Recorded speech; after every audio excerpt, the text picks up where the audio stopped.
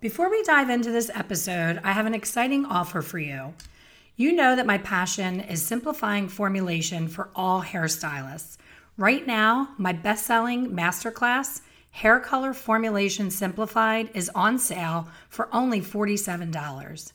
To get yours now, simply go to my website, www.expertcolorsolutions.com/simple. Hello, hey, and welcome to Ask the Color Expert. My name is Elaine Travis. I am a career hair colorist, independent educator, and author of the book, A Colorful Journey. I'm here every week sharing tips, tricks, and stories that are all things hair color. Thanks for joining me, and let's get started.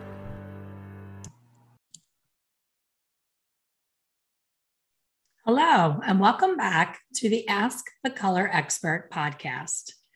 Every once in a while, I love to jump on here and do a solo session about something that is firing me up. One of those things that makes you go, it happens often. I would have 4,000 episodes if I jumped on here every single time something fired me up in the hair color world. But this one really stood out to me and was something I felt called to have a quick chat about because I think it is more common than people realize. And it's about glazing and toning. So someone wrote on one of the many forums that I spend a lot of time on trying to answer people's questions and help them understand hair color in an easier, better way to digest. Their question was, my client has highlights and wants warm blonde.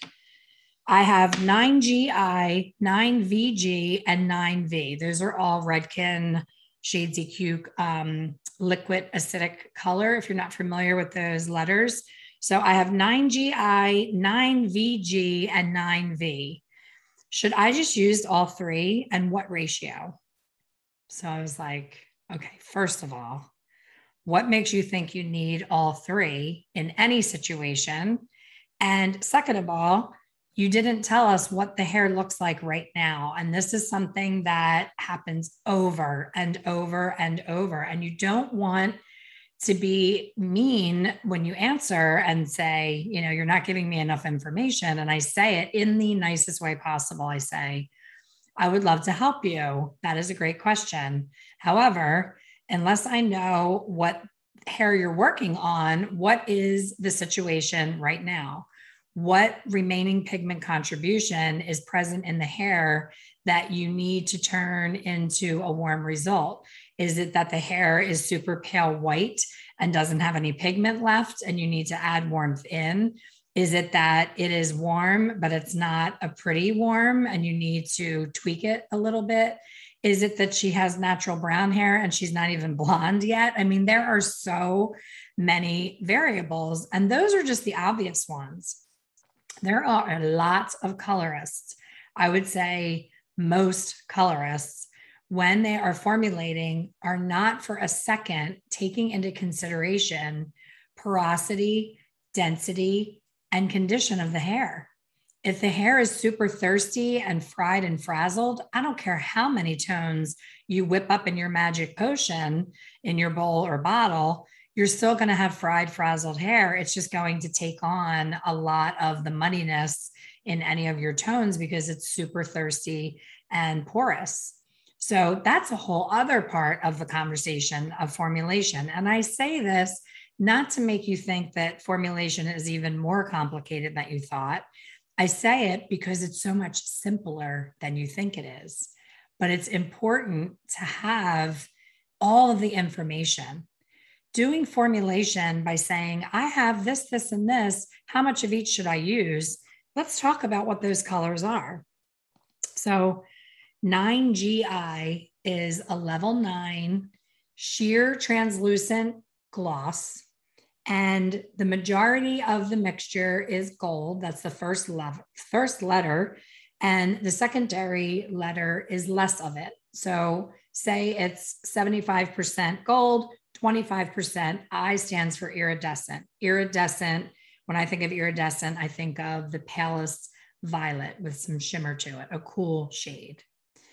On top of that, you need to understand that there's something called background color that is behind the gold and the iridescent as the base of that bottle. So in most cases, there's different variation of how much background color is in there, but depending on the level, 50% of that bottle can be background color. And you're not I say you, the listener, and that person that wrote that post is not thinking about the background color, because the background color in 9GI and 9VG is one background color, and then 9V has no background color. So also think about VG and V both have V in it. And V is a combination, violet is red plus blue. So every time you add more violet, you're adding more red and blue. And if you're trying to cancel warmth and you're adding red to all of your formulas, you may not be canceling anything unless it's what is supposed to be canceled. And I know this sounds very confusing, but I promise you, if you do one glazing class with me, this will make so much more sense. So instead of saying, I have all three, how much of each thing should I put in? You want to actually break down what it is. You know, it's gold, it's iridescent, it's violet, it's more gold, and it's more violet. So you have 1, 2, 3 parts violet, 2 parts gold, and then all the background color mixed in with that. So when you spell it out on a piece of paper and you say violet equals red plus blue. So you have red plus blue plus G plus, you put all those letters out and you see what cancels what. And what you find out is either in the best case scenario, you put so many things in that bowl that you created a super safe N, which is neutral. So you could have just picked up a 9N and done the same thing. So you wasted 3 different tones to create N. And in most cases, N by itself is not super pretty by itself. It's a cool shade. So sometimes you need a little bit more to make the color look a little bit more interesting. So rather than mixing up these witches brews and, guessing as you go, why not take the time to truly understand your line? Most manufacturers, if not all, include in their swatch book a circle, which is a version of the color wheel. And around that circle, you'll see letters and numbers for the shade selection, depending on what company you're using. Some companies use letters like A, B, G, and V, and other companies use, 0.3, 0.5. Other companies use stroke 5, stroke 6. But you have to know what those numbers mean, because that is all the color that's in that bottle or tube. And you also have to remember that what's in the tube is not like paint. It's not like watercolors. It's not like if you do an oil painting where you start off with this white canvas and when you squirt a mustard yellow actually comes out of the tube and you then put it on the canvas. Hair color is a chemical that creates a color to happen when it's combined with what is found in the hair as well as what you're putting on it.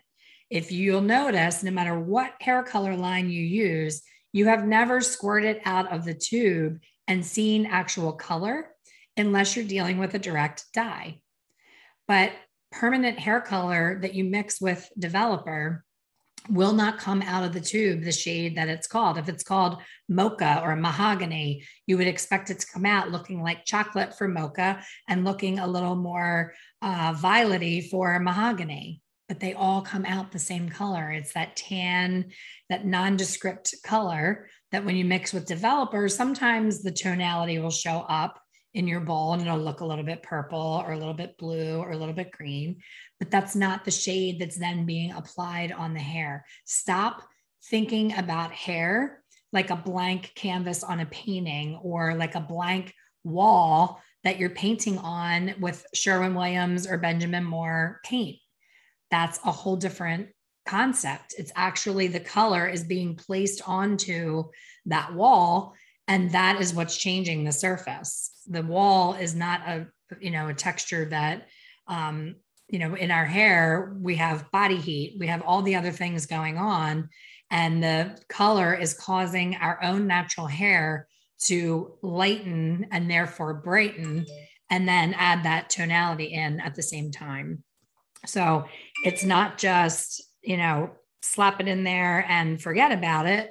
It's a process. And once you understand how hair color really does work, you will no longer be intimidated by your glazes. You'll no longer be intimidated formulating someone, because you can take a level finder tool, find their natural level, look at their desired level, find an easy way to get from existing to desired in the easiest way possible. And most of you are trying to do it the way that you were taught in beauty school and finding that it's just not working, and it's not your fault.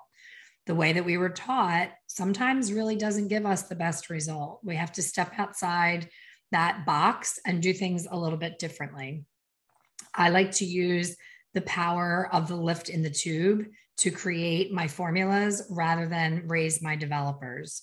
So if you're a follower of my YouTube or this podcast, or if you're a member of my Hair Color Secrets Insider membership, you already know this. But some people listening to this podcast are going to be like, what are you talking about? For instance, I just saw in another forum, somebody was telling someone, if you're not getting good enough gray coverage, up your developer to 30 volume. To which I answered, I disagree. I don't think you should raise the volume of the developer. I think you're going to get less gray coverage with the 30 volume, and you're also going to get even more warmth, which is what you're trying to fight in the first place. So I tend to color outside the lines when it comes to how I formulate and how I color hair. And I've done so successfully for over 35 years.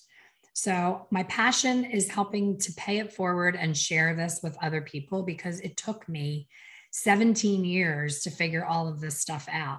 And from the 17th year to my 35th year, I was able to earn a really good living and have a great career that I loved, because I understood all of the fundamentals. So if you continue to jump onto a Facebook group and ask a bunch of literal strangers what you should be putting on your guest, shame on you for not taking the time to learn, because people aren't always going to answer. And it can be a matter of picking something up because some stranger on the internet told you so, and you're trusting them and you don't know them. You don't know if they're successful or if they have a full clientele or if they're a six-figure colorist. When I tell you something that I think is a great idea, it's because I've done it for 35 years and I have photos to show you my work, and I have a book, and I have education, and I put on a 2-day virtual hair show myself with amazing educators from all over the world that I looked up to and still do, and that taught me these things. So this is not just let me guess and throw an answer out there. This is tried and true techniques and formulas that just show you that it is not ever a recipe. I can take the same formula and put it on my hair and your hair, and guess what? Neither one of us is going to look the same. Absolutely impossible for me to use the same exact recipe on my hair and your hair, unless you are the same texture as I am, the same density, the same porosity, you have the same base color, you have the same highlights. There are so many things that have to factor into that formula. So throw away those notes with the 14,000 Redken Shades EQ formulas that are your go-to. I see that a million times. My go-to is, my favorite is, my thing that I do all day is. And that's okay, because they're at least your client. So at least you create at the base of their hair to then put it on. But to share those recipes with a stranger on the internet is a dangerous thing. And it's something that really fires me up. So thank you for listening. I have a brand new training. It's on the top 10 mistakes that most people make when glazing and toning hair. And I'm going to go more in depth into all of these things. So be sure to visit my website, www.expertcolorsolutions.com, expertcolorsolutions.com, and you will see the link for that class, the top 10 mistakes. And I promise you, at the end of that very short class. I think it's less than an hour. You watch it at your leisure. You don't have to show up at any certain time. You can watch it when you want, but I think that you're going to have many, many aha moments, and you are going to be a kick-ass glazer and toner after that class. So thanks for listening. And as always, I appreciate you listening to the podcast. Please share it with a friend who is a stylist. Have them like and share and subscribe on iTunes. And if you have a second, I would love for you to give me a review. It really helps for iTunes to let other people that have interest in the hair industry know about my little podcast. I'll see you all on the next one.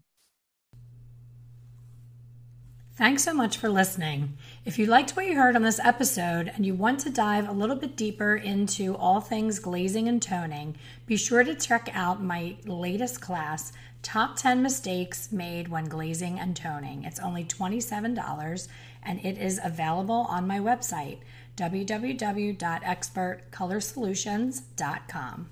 See you on the next one. Thank you for listening to the Ask the Color Expert podcast. Please subscribe and be sure to leave a review. For more information on hair color education, please visit my website, www.expertcolorsolutions.com. See you soon.